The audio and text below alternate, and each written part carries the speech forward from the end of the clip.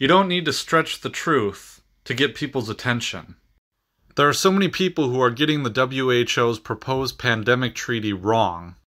And these people are on both sides of the aisle. You could be the establishment from the Associated Press, or you could be someone like the Epoch Times, who is known for their anti-COVID hysteria reporting. In my recent article at the Libertarian Institute, I talk about a controversy that started when the Epoch Times posted on their social media accounts that the proposed copy of the Global Pandemic Treaty completely handed over the member country's sovereignty to the WHO. Of course, all the fact-checkers at the Associated Press and Yahoo and all these other places, Snopes for one, globbed onto that because it says in the proposed document that the document does not supersede the sovereignty of the member states, and that each member state who signs on to the document has complete and full autonomy and control over their domestic pandemic policy. Well, who's right in this instance?